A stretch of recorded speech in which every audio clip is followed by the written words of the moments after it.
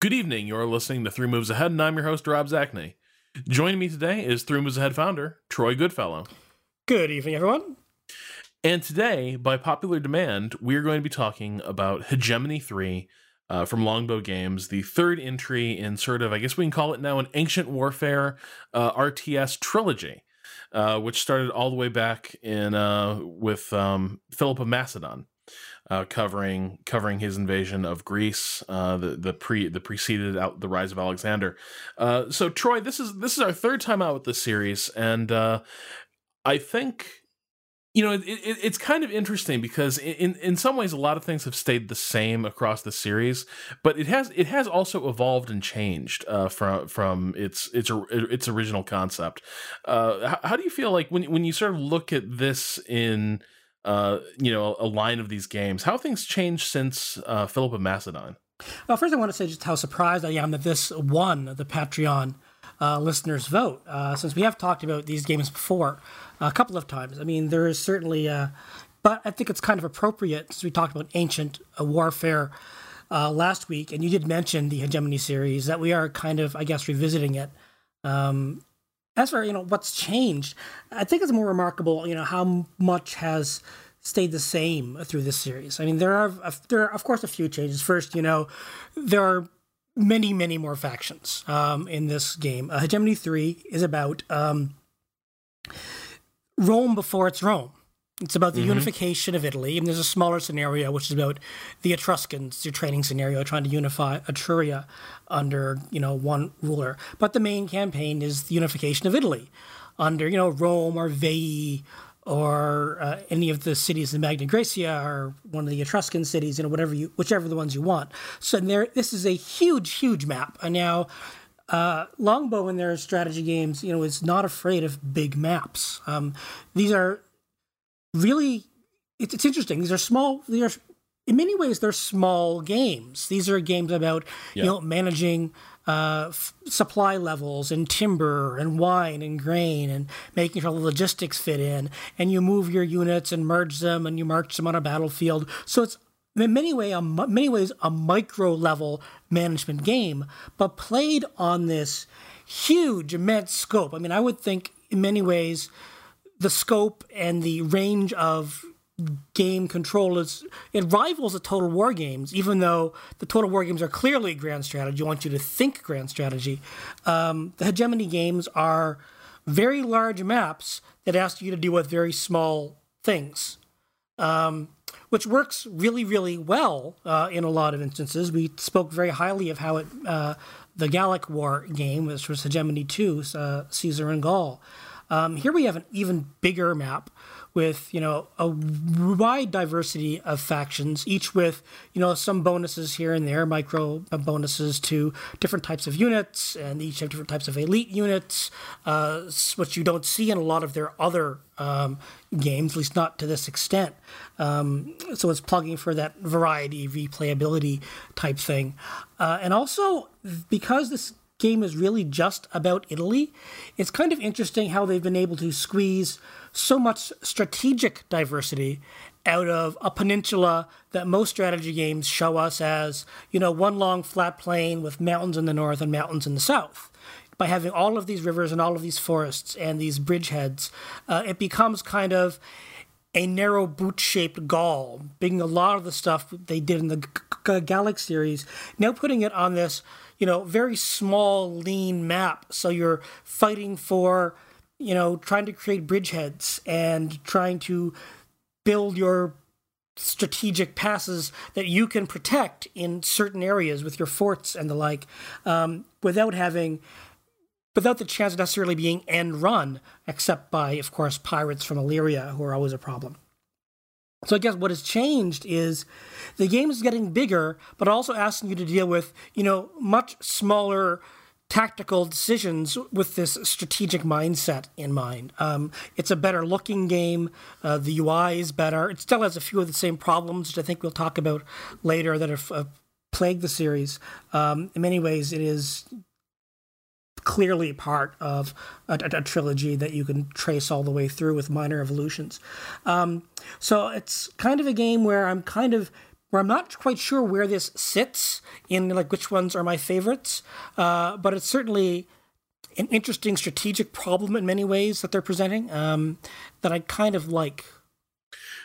Yeah, I'm glad you singled out the geography of this game, because I thought it did lend this a unique character in that it's really challenging geography to sort of struggle with, because in a lot of cases it does end up moving north south is sort of the long run, right? But there's not a lot of room east west, and so there, as you begin to expand outwards, inevitably in my games, I sort of had these really odd, these oddly structured lines of supply, right? It wasn't like Inkblot expansion, where you just sort of steadily work your way out. Instead, I'd have weird things where I just got on a roll in a war with the Sabines, and ended up having this empire that stretched really far north, basically along one narrow corridor, a series of river valleys. But along the way, it was threatened from every side by like 3 or 4 different tribes. And suddenly, like, I'd won this war, but I lost the peace. I was fighting on every side, trying to basically keep this neck of land open, which kind of turned into sort of an ancient warfare market garden, if you will, with like, all these various tribes descending on these lines of supply, and my troops constantly being sent up there to try and protect them. And I don't know if they've changed. I'm not sure if this is necessarily a change in the way the game works, or whether it's just the way things shook out.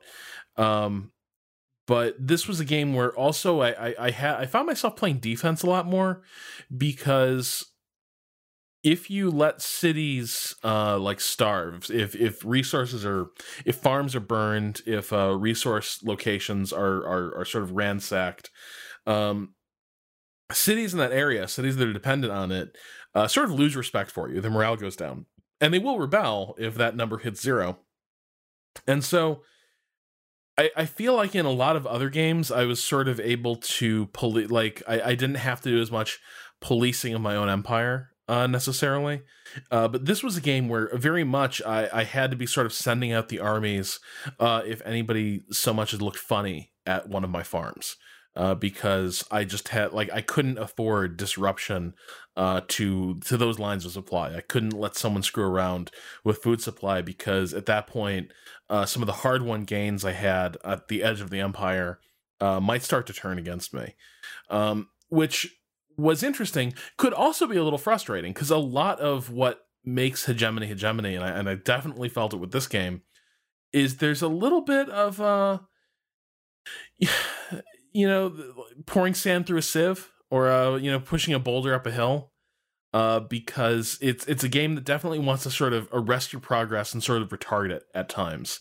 And at times I started to feel a little bit like I was getting, like the game was just going out of its way to trip me up, and keep me playing whack-a-mole so that I couldn't get my feet under me. And at times that started to wear on me. Well, this is also a very crowded map. I mean, if you compare this, even to the claustrophobic atmosphere of the Peloponnesian War, which they did in Hegemony Gold, this is a map that is just chock-a-block with cities and rebel fortresses, and, it looks like there are, all of these mines and farms and vineyards, so you'll be doing just fine. Well, no, because all you've got to do is lose one of your cities, or have rebels pop up somewhere, or have a bridge go down, and your supply line is completely hosed, because everything is so crowded, and the supply routes that you choose might not always be the best, because they're good for that moment, but if something goes wrong, you're completely done for. So because the map is so crowded, if the wrong city revolts, you're in trouble. Which, kind of makes sense. I mean, we'll talk about the whack-a-mole bit later, because there's kind of a problem with that throughout the entire series. But it does, in so many ways, I think, the Hegemony series, I think Longbow's emphasis on, supply. Its emphasis on food, keeping people fed, keeping armies paid, Because in this series, I think in this game, I think more than any other hegemonies, I had units just say, "Screw you! You haven't paid me. I'm rebelling," which is never a good thing to see in the middle of a fight. But it does happen. Don't mess with your freelancers, man. Don't want to mess with them. No one messes with freelancers. They are always paid on time. Always. The emphasis on supply routes, supply lines, it's so much a big part of ancient warfare. It is about burning down farms. It is and starving an enemy into submission. It is about going out at the right time of year to do your fighting. It's about knowing when to do. When you have too many units, and this is a series that I think more than any other strategy game series says, okay, I got to disband a bunch of you now. I can't afford to have you. And not just because you're running out of money, it's because you can't feed them. And because the loyalty of your cities is much more important than how many boots you have on the ground. So that requires keeping them fed. And this whole idea of, you mentioned having a narrow little finger of land. That's just... It's such a bad idea. And it's a bad idea when you're doing it, but also you've got to make that progress because of the timing of the calendar. You don't want to give your enemy a chance to recoup their manpower or get their supply going or be able to afford mercenaries. So you've got to strike while the iron's hot and hope you've got the diplomatic and military oomph to keep off the attackers. And since this game is based on the unification of Italy, it's interesting how they follow generally the Etruscan, Roman model, that it is, you either capture a city or you seduce it to your side, but it's really kind of a contract, It's not much of it's partly a conquest, but partly a, we're not going to burn this city to the ground type thing. This isn't, Philip making a example of a city, burning it and saying, now the rest of you are going to fall in line. This is, we're all kind of alike. Let's try to form some sort of a league here. But, there's always going to be the Samnites. There's always going to be the Lucanians. There's always going to be Veii, these cities that have been, fierce, lifelong rivals to the Romans. So it's decided who do you smack and who do you just try to keep loyal long enough? Yeah. Veii. God, those guys can go to hell. That's how it was in history. Yeah, that's how it was. No, but it absolutely that is the nightmare if you're playing as Rome. The fact that you've got this near neighbor that it takes a long time before you're actually strong enough to break Veii. And in the meantime, they can just keep sort of coming over the river and messing with your stuff. Now, in some ways, it was a little frustrating because there are some things that just seem a little bit overpowered in this game, like a fortified bridgehead. Is like Veii built one over the Tiber, right next to Rome, and fortified it with a few units, and basically I was unable to dislodge them for years. I could send armies there, and there was no way to siege this freaking thing down. Units would just sort of break against it, and it was really kind of infuriating. But then they just sort of keep marching their armies across. So, about twice a year, I had to fight a huge battle with Veii, just to chase them off. There's stuff like that started to wear me out a little bit. But yeah, this is.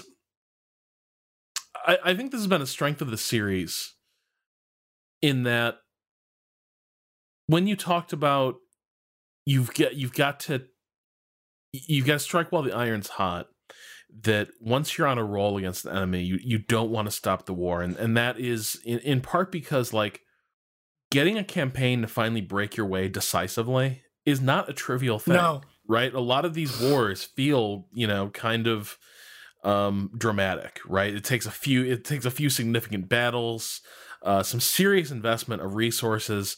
A lot of things had to align for you to actually sustain a war effort to a point where you would basically burn through the enemy's manpower, had enough strength left over that you had enough troops to go and conquer new territory. And once that starts to happen, yeah, this is a series that very much does sort of bait you onwards to overextend because everyone wants that. Everyone wants that decisive victory, right? To sort of, for once and for all, finish off those bastards, to make this never a problem again. But of course, it's the ancient world. Even if you conquer that valley, and in the next valley is an even bigger problem, right? It's like it's like the entire world, like this entire series, all the foundations of classical civilization, basically, it's all Afghanistan. It's like in like every single case, it's basically Afghanistan, and you can conquer your neighboring territory, but eventually you're just going to overextend. And the farther you reach to get that decisive victory, the faster you'll watch it all slip away. Yeah, and this really is a game about, in the series, but especially this game, about you want to fight one war at a time.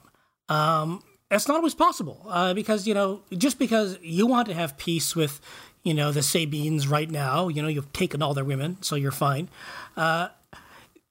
Doesn't mean that they want to be peaceful. And trying to get any sort of an understanding. I mean, you really don't have peace treaties, really.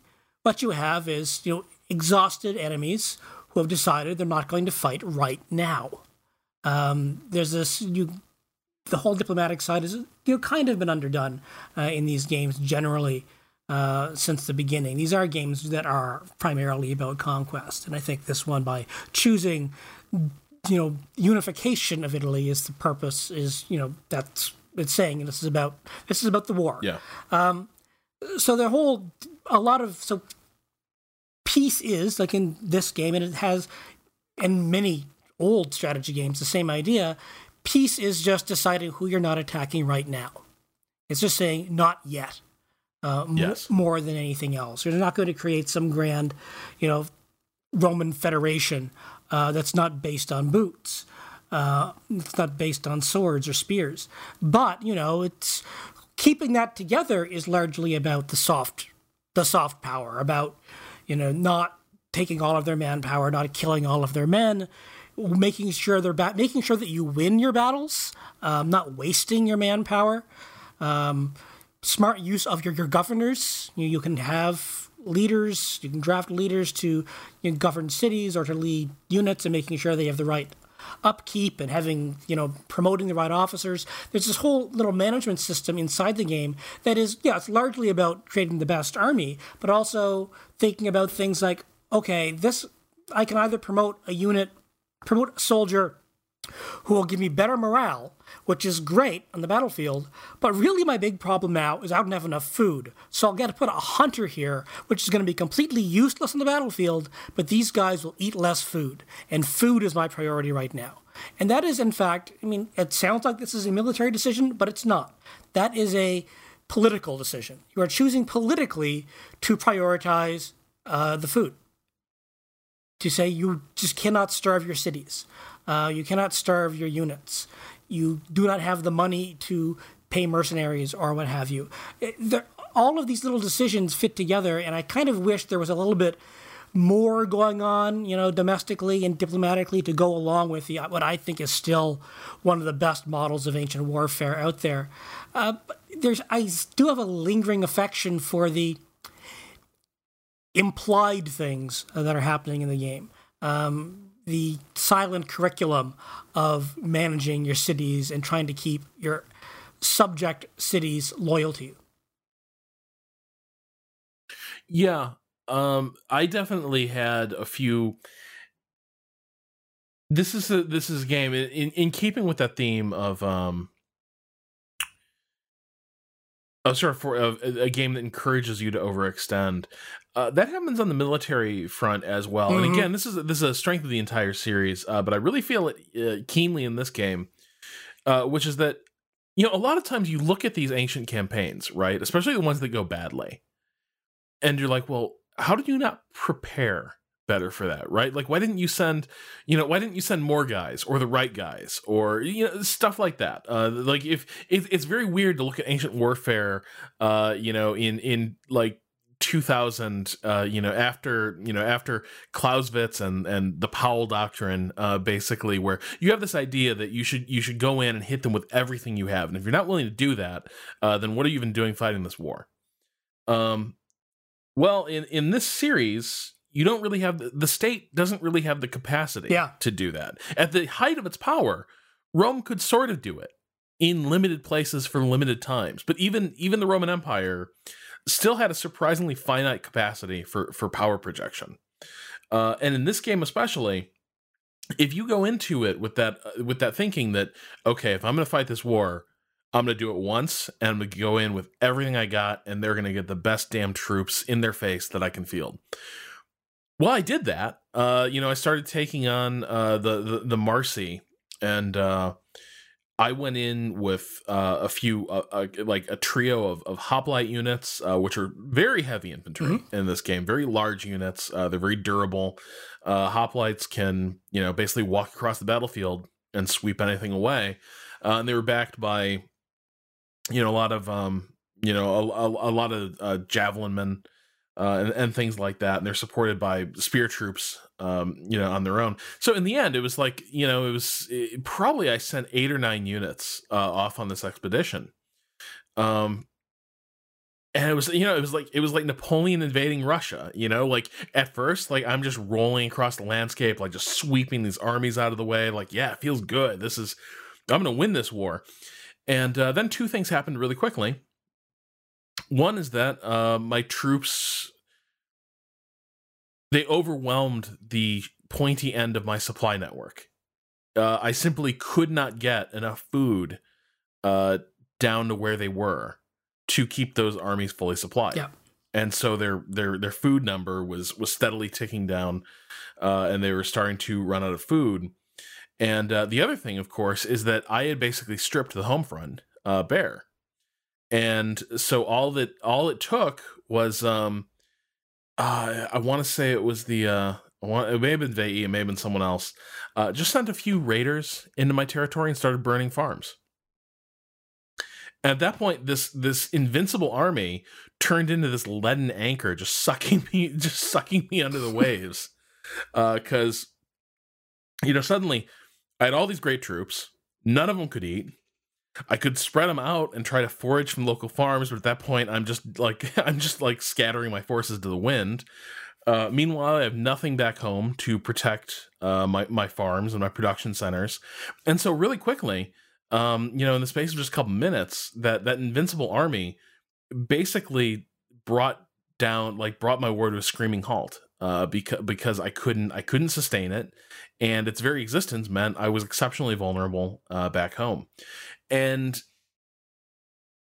in some ways, like when that happens, this can be a little frustrating because it's one of the ways this game really pushes back hard against you making progress. On the other hand, though, this is ancient warfare, and this is especially true of the era this game is trying to represent, where war is this almost endless seasonal endeavor. This is why some of these ancient cities have these endless freaking enmities that stretch generations. It's because nobody could actually deliver a solid punch in this era. If the other guy was strong, whatever you did would probably be undone by the next harvest.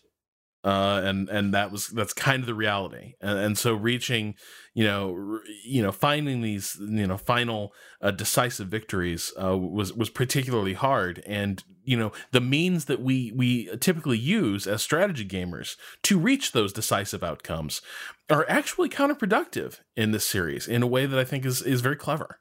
It is clever, and it's kind of, disguised a bit because, this is the era of, the citizen army, either a citizen army or mercenaries. That's really what you're dealing with at this ancient time period. You don't have the professional standing legions that you would get later on in the Empire, or the career soldiers for the most part. Your soldiers are the men you take off the farms. In the game, of course, they're not. In the game, your farmers are your workers, and they're separate. And there are slaves you can capture from enemy soldiers you defeat, and those are separate.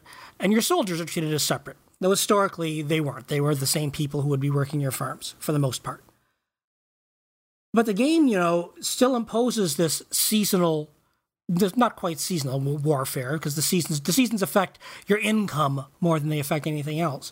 But this whole idea that, you just cannot afford to lose a farm. Losing a bunch of farms behind your lines is just an absolute disaster. Especially if you've pushed too far forwards and now you've got to move your army back, but they're losing men because they're undersupplied. So when they do get back, they're going to be useless anyway. So do you keep them in the field and push for that one last victory and just try to get a piece there and then try to supply that army and come back later? And maybe, build new troops to build those units back with just a few raiders? Or do you fully retreat? Or you said you could have expanded, your line a little bit to forage on other people's farms. Well, that just makes you more enemies. Everyone hates you anyway, but there's no need to, remind them how much they hate you. And this does cause, quite a few problems. But, you mentioned the whack-a-mole thing earlier. The fact that there are just so many raiders and rebels that are not necessarily affiliated with anything or aren't even in your war. They're just some jerk, giving you the finger while you're busy somewhere else. And this causes a lot of distraction, I think, in the game. And this has been a problem ever since. It was really bad in the Philip of Macedon game. That was a game that was really, really did not let you take your eye off the ball at all. It got a little bit better in the other two games. I think it's a little bit worse, I think, here now because the map is just so crowded with cities and nations and people. But it does create a lot of player frustration because it is so hard to build sustained progress. I think the lack of a really good diplomatic model is a part of that. I think that the supply cost, the cost of being out of supply, though entirely, thematically appropriate and historically appropriate, and I think one of the great gems of genius of this entire series, can really make things, not fun, just when things are going really, really well. And it's a game where I like games that throw, curveballs at me that I need to recover from. But if it's the same curveball over and over again, and this isn't like Crusader Kings, and your empire falls apart in a different way every century. This is, oh crap, who's burning my farms now? So it's the same problem, just in a different spot. And that, gets to be, it may be somewhat accurate, but it's also somewhat tedious. And that it can be very frustrating, I think, to people that, want to get into these games, which I think the interface is great. I think the information is great. I think the way that it tiers missions for your units through the campaign is great, telling you, here you should probably do next. I think that's all wonderful and well laid out, and the UI is better than it's ever been. But, just when you're trying to complete a mission it gives you, and then some loser rebels show up and start burning all your vineyards, and it's like, oh, come on. I can't afford 2 armies right now. And you just told me to send my other one to talk to my friends on the other side of the continent. So, what is the game trying to do to me? And this is, I think I can understand why this series is, very frustrating for a lot of people, which I think is a shame because I think it is, one of the most interesting series about ancient strategic warfare. And I think it's kind of a shame they haven't caught on and done better than they have, commercially. But, that whole surprise, there's some gray guys burning in your base, burning all your stuff. That is, it's annoying, especially, like, as I said, it's the same thing over and over again. And it's the same thing from game to game. And I understand why they're doing it. I think it's important to throw up roadblocks to prevent, hasty overexpansion, to remind you of the challenges of overextension, to say, hey, maybe you should consolidate, maybe you should stop for a bit. Ways to slow down expansion. Every strategy game has these, and that's great, and I think they're important. However, you should have more than one trick up your sleeve.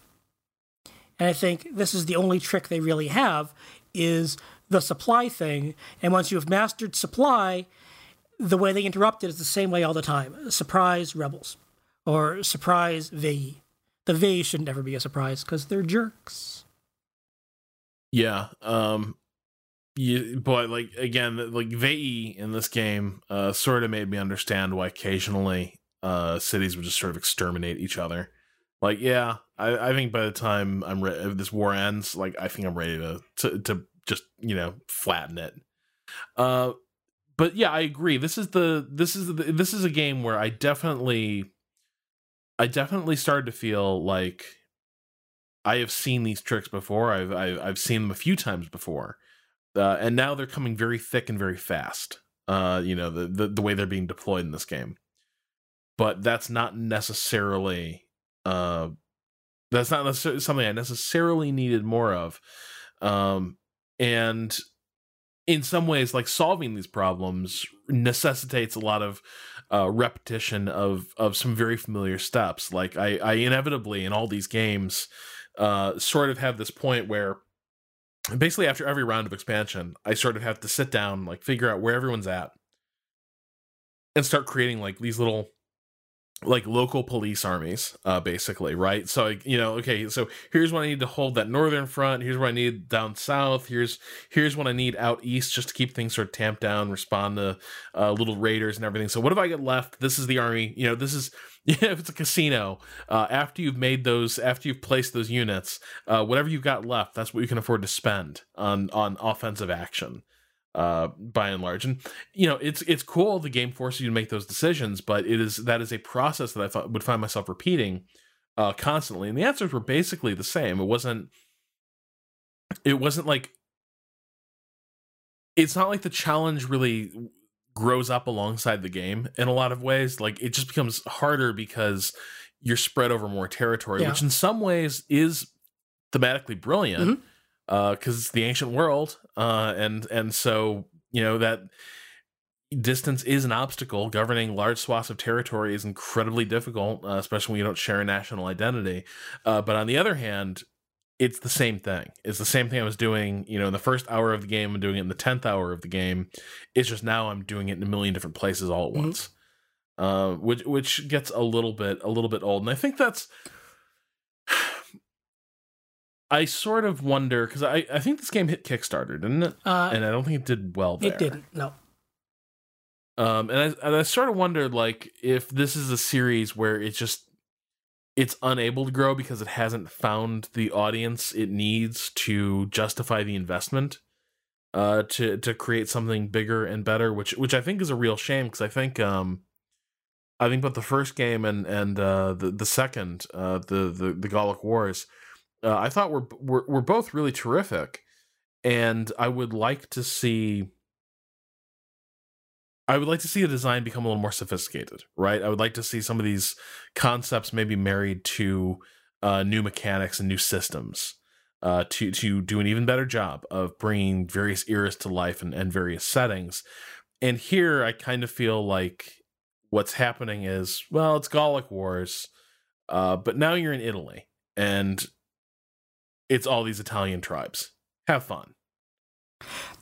One of the things I love about the Longbow games is, except for, the Gallic War game, is how they are not afraid to say, well, here's an ancient thing you don't know a lot about, and a game about it. So, of course, they do, Philip of Macedon, they do the Peloponnesian War, they do the unification of Italy. These are not things that people make games about. They make games about Caesar, they make games about Hannibal, they make games about Alexander. They made a game about Caesar. I don't think it's a coincidence that's the only game of theirs that had an external publisher. So they have this great variety of novel settings and great interesting maps and interesting interpretations of what make these cultures separate, I guess, or unique. But the mechanics never quite keep up with that. Beyond, the Romans can make new forts. They have lots of forts and engineering stuff in the Gaul games, and some of that stuff comes back here. But by and large, there's amazing settings, and it'd be nice to have that, that confidence in, I think there's something cool in this thing you've never heard of. That sort of, design confidence that they can make a game about a completely alien ancient world. And it'd be nice if they could find something about that period that would also tap into their game mechanics in interesting ways. Yeah. Now, we had that a bit, in in Philip of Macedon. It was the first time this entire system was there. So this entire thing was new. So great. The entire game is a new game. So it's all unique and it's all amazing. Peloponnesian War, they work in some naval stuff and some amphibious stuff, but generally, so that's kind of neat. In Caesar, they have all the engineering things, forts and the like. And here it's like, you've got this great story that Livy told lies about, which is full of, it's full of heroes, and it's full of butchery, and it's full of diplomacy, and it's full of deceit.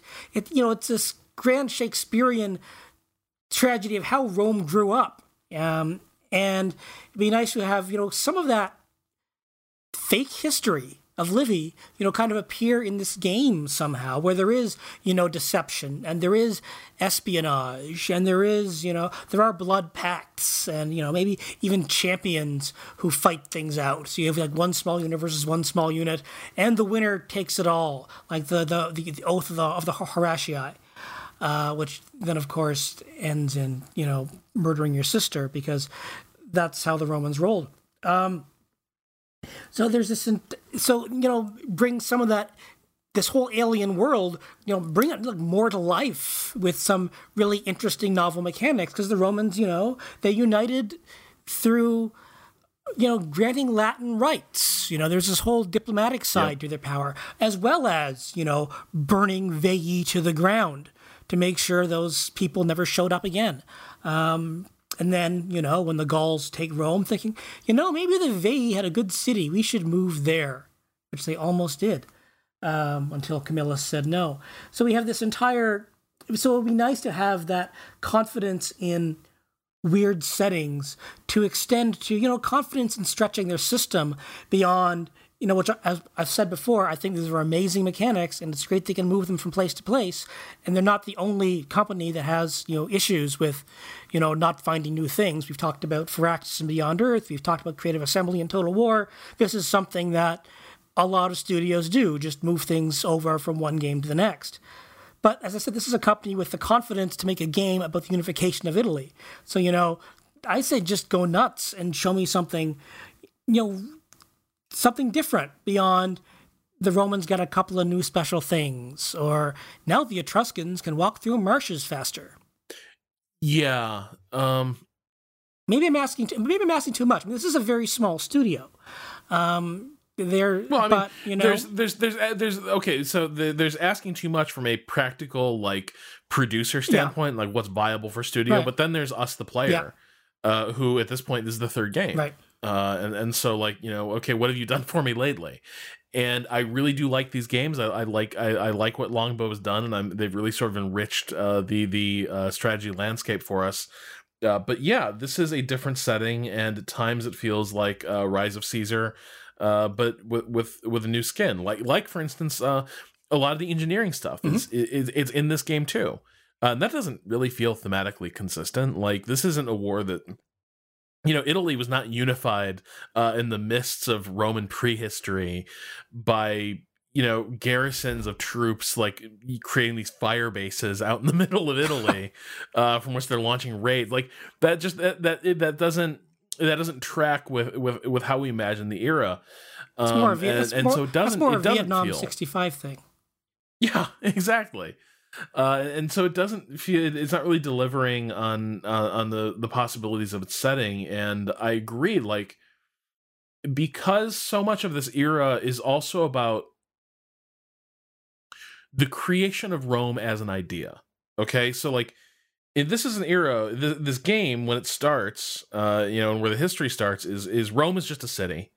And so what's going to set it apart? From whence did this great empire spring, basically? And what does it mean to be Roman? How do you extend that beyond just this narrow conception of Romanness, of Roman citizenship, to this group of people who happen to live on this pile of hills, to something that's capable of unifying Italy and then creating this great Mediterranean empire? And the early stages of that story are taking place in this era, right? It's the Romans conquer, but then they also expand the definition of what it is to be a Roman. They create a national consciousness where none existed before. That part of the story doesn't really get told here because there's no systems to support it. So occasionally a plot event happens and another city will be like, yep, we're Romans now. We'll be Romans till we die. And you don't have to worry about it. But what's missing in that story is the sort of the necessary compromise and bargaining and seduction that has to happen in order for Rome as we know it to really get rolling. And this game just doesn't have anything capable of modeling that. And you can imagine, rival conceptions of how you would unify Italy. You look at what the Etruscans did in Italy, yes. right? I mean, where they're just setting up, they're just a traditional tribute empire, right? I mean, they're just getting tribute from all over the place. And that's how Lars Porsena of Clusium, built his great name. So there's a rival conception of what an empire would look like, and you can have that as an alternative for some nations. You have Magna Graecia to the south. These are Greek colonies, so they have an idea of of independent city states. They're going to be fiercely independent, and will remain fiercely independent for their entire run of the Republic. I mean, that's where Hannibal had the most success finding friends.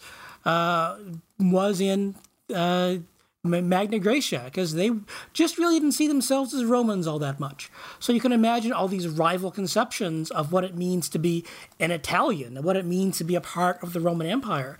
And I would love to have seen a little bit more of that history creep through here, because it is such a great, wonderful, largely legendary and fragmentary archaeology story. Well, we know the broad outlines, and we know the broad outlines enough to make something really interesting going on beyond this detailed supply model and where are your units and who's starving now and who hates me today. And resolving all of this through historic events is an easy way to do it, but it kind of takes away the idea that I am Camillus, I am Publicola, I am the guy building this empire out of nothing. You're not building something; you're hitting checkpoints. Yeah. There are achievements. These are achievos that pop up because you hit the right goal at the right time, more than they are actions you've done. They're rewards, which is fine. But I'd like to be the person building the city. Now, this ties into sort of the conversations we had last week as well about ancient warfare, because there are a lot of things we don't know, and that's never more true than in this era, because as you said, like our primary source for this era is writing hundreds of years later with this legendary bent, right? He's creating a mythologized version of the history of Rome. And the question is whether or not hegemony itself, just as the game is conceived, really is set up to even tackle something like the story that Livy tells, right? Like, and that's the thing, because hegemony in many ways is,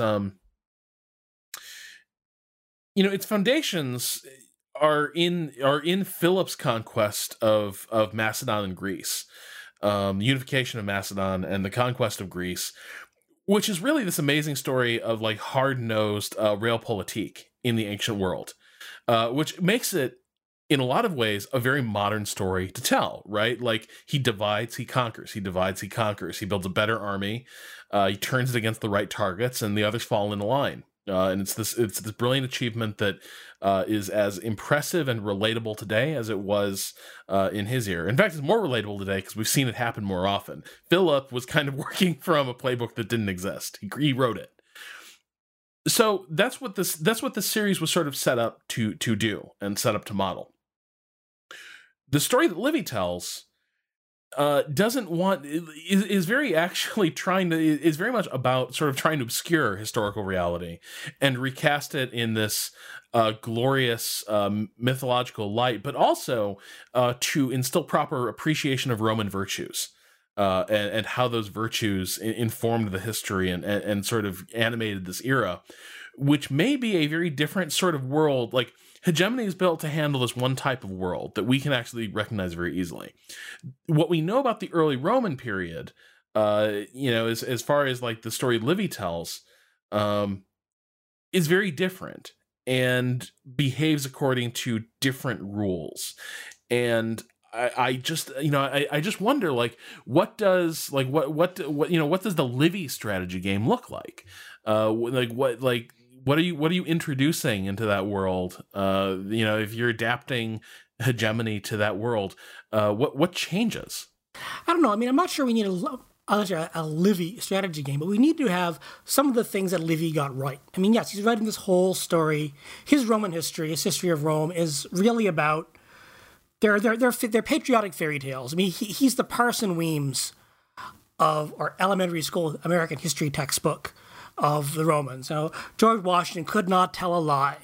Paul Revere in his Midnight Ride, he rode alone and he never got captured. I mean, this is, the story we tell kids, and that's kind of what Livy's history was. It was, here are all these great, brave Roman heroes, and they did brave Roman things. Here's Cincinnatus, and here's Camillus, and here's Publicola, and here's Brutus. And we were never vassals to Lars Porsena. That's just old Etruscan propaganda.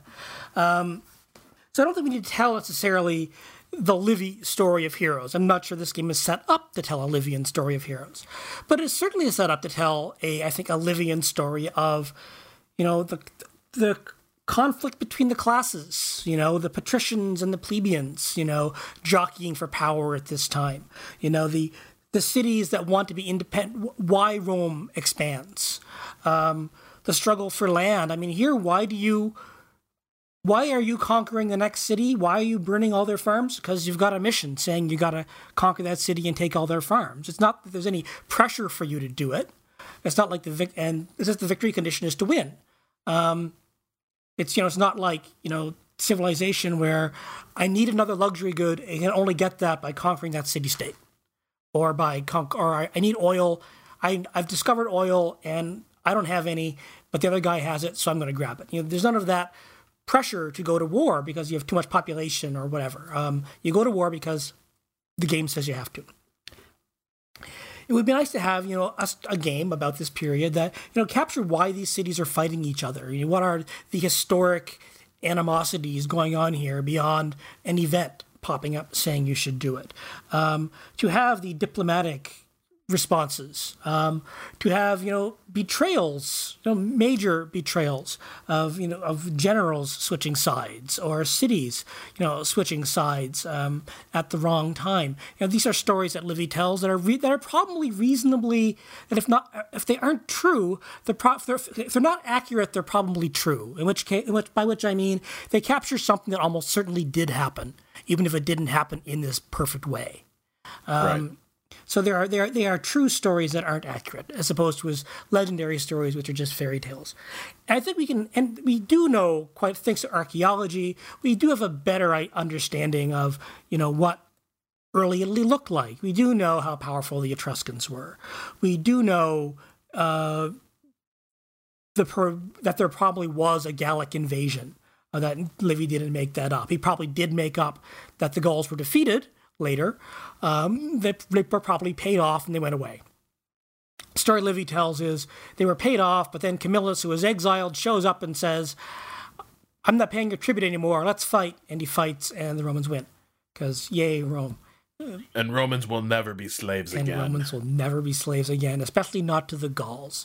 I just love Livy's bullshit. It's kind of the best bullshit. I think there are ways to tell these stories, and I think even within this game system, at least if there was a little more attention paid to things like the diplomatic side or the strategic resources side, or even the personality side. Now, I don't want every game to be, a Europa Universalis, Crusader Kings, story, because they're just other companies can do that. Other companies do that and do it well. And that's not what these games are about. But I would like them to be about something more, partly because I think this company can do it. I don't think this is a Thea situation where I don't want to are Thea fans angry at us again? I don't think this is a Thea situation where they have some really novel ideas and they've put together this game that shows them off, but they're not quite sure what to do with them. I think this is a company that has lots of ideas, but for either financial pressures or time pressures, just can't take it to the next level. And I think they have it in them. I really want them to do it more than anything else. I don't think this is a lack of talent or a lack of ambition. I think it's a lack of time, a lack of money, and a lack of focus. And that's really, I think, a bit too bad for a series that, I mean, I've loved from the very beginning. I mean, they're a Toronto-based studio, so I've got a special homeboy love for them there. There are just so many great ideas throughout this series, and as great as Hegemony 3 is, and I think it really is an excellent strategy game, to see the same problems pop up over and over again, and I would like to see new problems. I would like to have new complaints about the game instead of the same ones again, which is a stupid thing to say. It sounds like the dumbest criticism possible, but it kind of means, but it also means show me some ambition, just. I mean, this is every studio though has to know, like, eventually that's coming, right? No matter how happy your fans seem, like if Europa Universalis 5 came out tomorrow, and it were basically like EU4, I would probably be like, well, why the hell does this exist? You know what I mean? Like, that would be my reaction. Doesn't matter if it's still, hey, it's still a good game, though. It's still what you liked. Now, now I'm aware of all my internal inconsistencies. Because Tom Chick and I clash over this all the time about, like, games like Company of Heroes 2, right? Where he's like, why on earth would any right-thinking person play Company of Heroes 2 when Company of Heroes 1 is right there and is arguably a better game? And I will say, well, yeah, but it's still Company of Heroes. It's still good. But yet I look at a game like this, and I think, well, okay, but now you got to show me something else, and maybe that's also just a function of Company of Heroes 2 isn't Company of Heroes 1. No, it's not at this point. They have created thematically different factions. It feels now like a different game, more than it used to. And I think with Hegemony 3, it just feels too much like we're retreading old ground. And it's very good old ground. It's very familiar old ground. But maybe I'd like to see a new monument, a new landmark, a new mall. Yeah. Well, and those old games weren't small. They weren't. You know what I mean? Like those were big games. How often do you actually finish a campaign in any of them? I think the only campaign I've ever well and truly finished was Hegemony 1. But yeah, beyond that, because you can get hours and hours and hours of great stuff out of this. And because that loop you described, that the same problems keep cropping up. Eventually, like someone shows up to start birding your farms, and it's like that Mel Brooks movie where the Roman charioteers are just like, you know what, fuck it. That's kind of the point I reach with Hegemony games, but I don't know. Like I kind of feel like some of the things we want to see from this game almost belongs to a different game, right? Like, when you're talking about the sort of national consciousnesses and class consciousness that characterizes a lot of the early Republic. At that point, you're talking about like Victoria, but in ancient times. Well, I mean, not necessarily. I mean, we already have civilian workers and military staff, and we have generals. We have governors. So no, you have peons. Right. You have buffs. I mean, that's not. That's not really. There's no reason you couldn't give those modifiers, right? So like you're running. So if the issue is food, like there's not enough food. Maybe you need to have a. Do I do a government reorganization? And I pay so much wood, so much gold for a government organization, and it makes workers more efficient, and so gives soldiers more morale or something, just something really silly like that. But you could have a conflict of the orders type thing that leads to a decision that you have to make. It's very costly, but it pays off in the long term. I don't know. I'm just throwing these things out there. But I think for me, as you're saying that, what I think like is sort of a game covering that era would require would be something like the national decisions options available in like an EU game, with the difference that I feel like in this era, those big national decisions, you press that button and all hell should break loose, right? Like in the end, maybe you do need to give greater rights to your greater rights to your equestrian class, right? Maybe you do need to sort of balance out the way power is divided in Rome. But if you actually press that button, or you actually press that button to create the office of tribune, the shit should hit the fan. One of your best generals defects to the Volsci, because Coriolanus is a whiny little man. Yeah. Like something like that I think is sort of the thing that I'd want to see capture in a game like this, which is that progress is very hard won, right? Like a lot of times these empires evolve out of necessity. The foundations are laid because somebody was basically holding a knife on somebody else, and the choice was between basically civil war and destruction, or just finding a way to live with each other for another day. And eventually that decision leads to, undiscovered strength down the road. That's kind of what's missing here. That's what's missing, actually, I think, in a lot of Ancients games, where you don't see those aspects of it brought to life. Because, the Ancient era, in a lot of ways, is this weird mix of small town politics and grand strategy. Yeah, and this is, I'm probably asking for a little bit too much, from this game, but I think part of it is because I want to see them push this, because they have this system down, right? I don't think we need, first of all, 30 different factions in Italy, for one thing. They could have certainly have cut that down and made the game just as interesting. So they could have put some attention on the more strategic level. I think that, but I thought the story of the unification of Italy is just not an entirely military story. And as long as you, Philip's unification of Greece is, him showing up with a mob and whacking a few guys and then demanding protection money from the rest of Greece. That is what that story is, and they tell that story very well. The unification of Gaul, Caesar's conquest of Gaul, pretty much the same thing. You overawe some of the barbarians, make them your allies, and genocide the rest. The unification of Italy is not that. It's partly that. There are a lot of battles, and because Livy is so interested in the military side and the glorification of arms, because the Romans are a martial people, and that's the story he wants to tell, and all these masculine virtues, which he sees as Roman, that's not the entire story. And we have all of these other stories of, trade and diplomacy and all of this popping up, and all of the cultures responding differently to the rise of Roman power. The Veii hated the Romans the most because they were the closest and they were the tightest. And, as one rose, the other one had to decline. And that's led to this, decades-long blood feud between the two. To have all of these, you could have, different strategies for each area. And you don't have different strategies for each area. You have...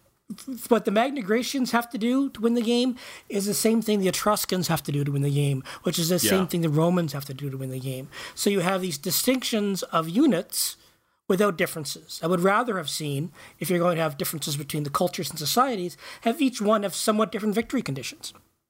Yeah. Or different ways of, seducing cities to their side, or different powers they could activate.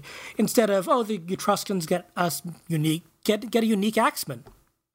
Thanks, great. But, they should have a way to exact tribute, because that's kind of what they did. And the Magna Graecians should be prone to revolt all the time. So you need to have they're more willing to be allied than they are willing to be submitted. So there should be, this sort of, I would like to see them, take the strategic level one layer up, because they have the tactical level kind of down pat. But this is a strategy game. It is about large control of land and allocation of resources. So there's strategy stuff here above the tactical level that I would like to see moved to that tactical, diplomatic, political level, which is a lot to ask, I know. And I'm not saying I don't like this game, because I do like this game a lot. But I think that's where the hegemony games need to go to keep me coming back. They need to be asking the more interesting questions about these weird places in history. Like if they were to do a Bronze Age game, for example, and this is a company I think that could do actually a really good Bronze Age strategy game. But you can't make that a game about forts, bridges, constant rebels, and supply lines. That's got to be a game about a few decisive battles, a lot of sieges, and the Assyrians being the worst people in all of human history. Yeah, I don't dislike Hegemony 3, but it is hard for me to recommend. Yeah. Because, like, to someone, I'm sorry, it is hard for me to recommend to someone who has not played to someone who has played the previous games. Yeah. I think if you haven't played them, this is a fine place to dive in. Although I really think, honestly, the way to choose the hegemony that's right for you is to kind of ask, what are you most interested in? Because for me it's Greeks. So Hegemony 1 is still kind of like, if I can only have one, I keep going. For me, it's the Peloponnesian War, which I think is, because it's not only Greek, it's just such a fascinating strategic puzzle. Yeah. So which I think their game captures very well. Yeah, so that's the one I'd keep. But it is a hard game for me to recommend to fans of the series, because I think you really you really need to want more hegemony. The exact same hegemony that you've gotten before. You want more of it, because I think if you were feeling satisfied, and certainly I was, like, I finished with Rise of Caesar. And I had kind of, I think, reached the end of my road with that design to an extent. So, I mean, I think with Rise of Caesar, I had kind of I had experienced all of that design that I really needed to, right? And so for me, like, I'm looking at this game. It's $30 on Steam. It's hard for me to say if you've played those other games and you kind of know what you're getting, unless you really want more of that. It's a really hard game to recommend for me because I just don't see a whole lot that's new here.